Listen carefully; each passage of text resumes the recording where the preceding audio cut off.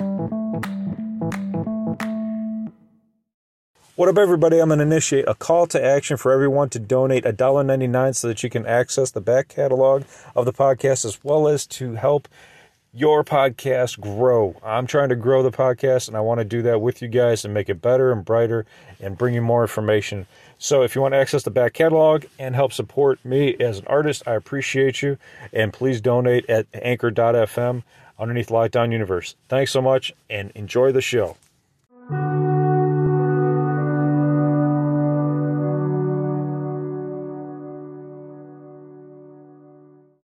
What up, what up, what up? Welcome back to Lockdown Universe, some of the bizarre, peculiar, and unheard of stories of UFO, legend, and lore. Welcome back, welcome back. Happy to be back. Hopefully you guys are doing well and taking care of yourselves. So today, we're going to talk about our consciousness moving to another universe after death. Apparently, there's a quantum theory that proves consciousness moves to another universe after death. And it comes to us from sciphysics.com, and it comes to us from a book titled Biocentrism, How Life and Consciousness Are the Keys to Understanding the Nature of the Universe. And it's written by a Dr. Robert Lanza, who is a scientist and who was voted the third most important scientist alive by New York Times. So what he's an expert in is regenerative medicine, okay? Regenerative medicine and advanced cell technology. So he's got a company, and he's dealt with astrophysics, quantum mechanics, standard physics, and obviously we've gotten a lot of information from biocentrism as well, which teaches that life and consciousness are fundamental to the universe, and it is consciousness that creates the material universe, not the other way around. Which is interesting, right? Because we've always talked about how our thoughts are so important. Our thoughts can create things in the material world. I actually just recently did the rice experiment, made so famous by Dr. Miyoto. For 30 days, I had rice in 3 separate containers. And I didn't use words. I only used thought. And each bag was labeled. First bag, I love you. Second bag was labeled, I'm not a big fan, because I don't like to use certain words. So I said, I'm not a big fan. And then the last one I ignored. So the first one, I just thought, I love you. Every day as I walked past it, I didn't put a lot of effort or a lot of time into it. And then the other one just said, not a big fan. And the third one I ignored. After 30 days, the one I told I love you didn't have degradation. It was mostly white. The 2 other ones had black within them and throughout. So it was very fascinating. You know, it just, you know, it gives you that understanding that, you know, sometimes when you see this stuff on the internet, you're like, it's not true. You know, this video could be made up. Anybody could put some, you know, something in the rice to like make it degrade more, and it's not true. Do it for yourself. Do it at home. Just take cooked rice, put them in 3 separate containers, and see what the results are after your 30 days. You'll see that our consciousness is creating our material world right around us. And Lanza points to the structure of the universe itself. The laws and the forces are constants in the universe, and they appear to be fine-tuned for life, implying that intelligence existed prior to matter, which is interesting, right? Kind of like the whole Big Bang theory, but with a consciousness evolved around it. Stargate Universe brought up this point that there was this inherent intelligence in the background noise of the universe that they were looking for, and that's what their ship, the Destiny, was looking for. Lanza also states that we carry space and time around with us like turtles with shells, meaning that when the shell comes off, space and time, we still exist. Now, this is where it gets really interesting. This theory implies that the death of the consciousness simply doesn't exist. The death of our bodies does exist, right? So think about this for a second. They believe that the body is some people believe that when you die, your consciousness will disappear too. If the body generates consciousness, then consciousness would die when the body dies. That make sense. However, if the body receives consciousness in the same way that a cable box receives satellite signals or cable signals, then of course consciousness does not end at the death of the physical vehicle. Think about that for a moment. Think about you plugging in your cable box, right, with a coax cable, and the information received comes from a distance, right? It might come from your satellite dish or it might come from direct cable. Either way, the feed doesn't come from the cable box directly. The cable box just delivers the information to the television. Think about the cable box as being the physical brain. And think about if you damaged a piece of your cable box, then some of that information wouldn't be correctly relayed possibly to the television, right? Think about the brain. If you damage the physical brain, some of that information that's being cable boxed in from your spirit, from the universe, might not make it through the brain system because it might have been damaged from an accident or you had meningitis or something like that. So it all starts to make a hell of a lot of sense.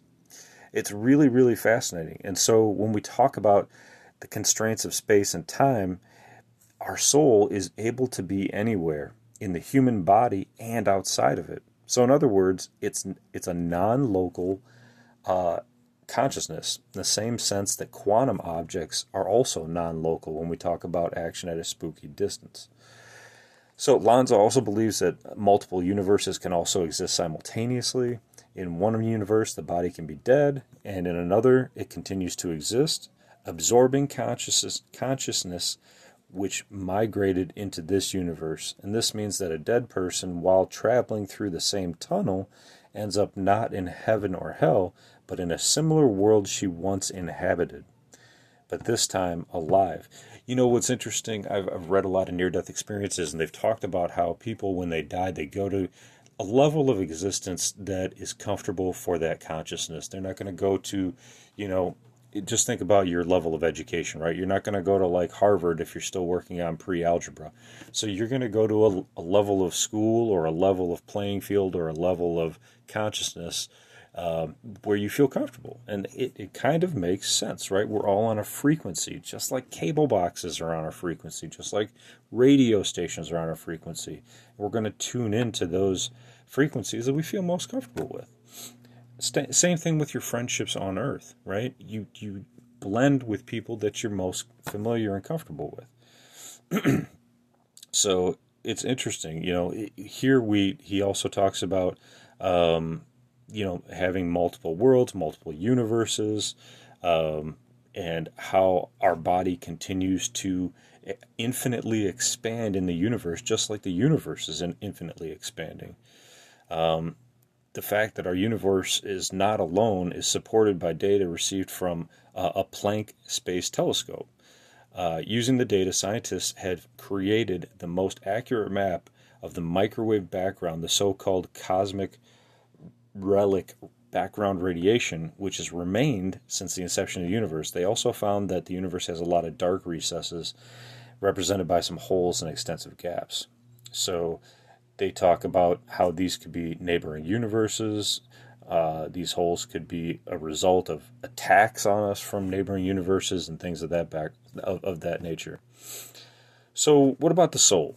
So there's an abundance of places or other universes where our soul could migrate after death, according to the theory of neo-biocentrism.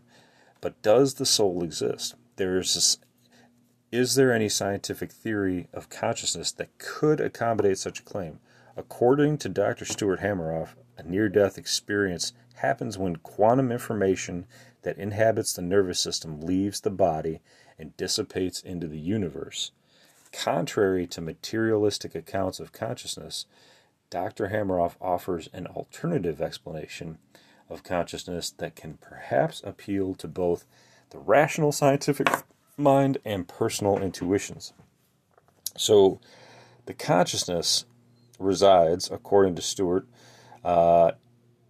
in the brain cells, and these brain cells are the primary sites of quantum processing, right? Just like we talked about with the cable box. Upon the death, this information is released from your body, meaning that your consciousness goes with it.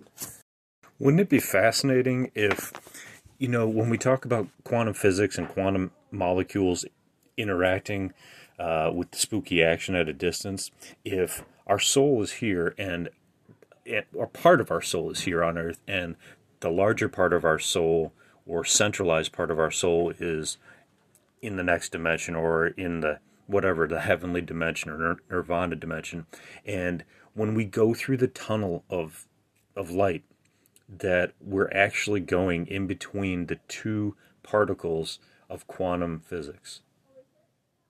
You know what I'm saying? So there's action at a spooky distance. We don't see any connection between these two particles, but maybe we're traveling the distance between those two particles, between our soul body here on Earth and our soul body in the next dimension. That would be fascinating. I mean, it kind of makes sense to me because we're going through a tunnel. Some people say they seem to be moving very quickly, and then, there is part of us there. And if we are non-local entities, right, meaning we're not just in one place, that we're gathering information from other areas all the time, that it might be possible. Back to the article, they state our souls are in fact constructed from the very fabric of the universe and may have existed since the beginning of time, which makes sense. There is no time for, beings that never die. Our brains are just receivers and amplifiers for the proto-consciousness that is intrinsic to the fabric of space-time. So is there really a part of your consciousness that is non-material and will live after the death of your physical body? Yes. So if we go back into a scientific explanation of this, Dr. Hameroff states that, let's say the heart stops beating. This is his quote. Let's say the heart stops beating. The blood stops flowing. The microtubules in the brain lose their quantum state. The quantum information within the microtubules is not destroyed. It can't be destroyed. It just distributes and dissipates into the universe at large. Lanza would also add here that not only does it exist in the universe, it exists perhaps in another universe as well. If the patient is resuscitated, revived, this quantum information can go back into the microtubules, and the patient says, I had a near-death experiences. If they're not revived and the patient dies, it's possible that the quantum information can exist outside the body, perhaps indefinitely as a soul. See, it's interesting because we're getting to that point now where science is explaining what a soul is, and through scientific definitions, right? Which is kind of what a lot of people have always wanted. Those who believe require no proof. Those who, will never believe no proof is ever good enough. But when we start to have this scientific information coming through and explanations through quantum physics that we're beginning to understand, then maybe we'll have some more people jump on board to the understanding of a soul living on after death. So what do you think? What do you think about out-of-body experiences? What do you think about your mind living after you die? There may be some people listening to the podcast that don't believe that anything happens after we die, that when we die, and that's it. And that's okay. Everybody's allowed to their own opinion. But I think it's interesting to at least examine other possibilities to find out what's out there. Because we're always asking about aliens, we're always asking about ghosts, we're always asking about paranormal, Bigfoot, this and that, extraterrestrials. And we know that there's a higher spiritual connection that they have.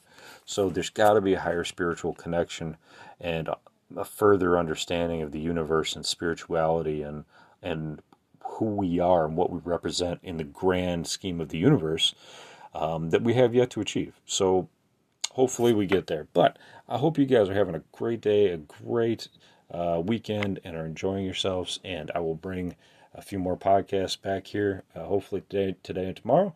And I hope you're enjoying them. So hopefully you guys are taking care of yourself spiritually, physically, emotionally, following through on your hobbies and your goals and your dreams. And as always, continue to question the universe around you. Till next time, guys, take care. Lockdown Universe out.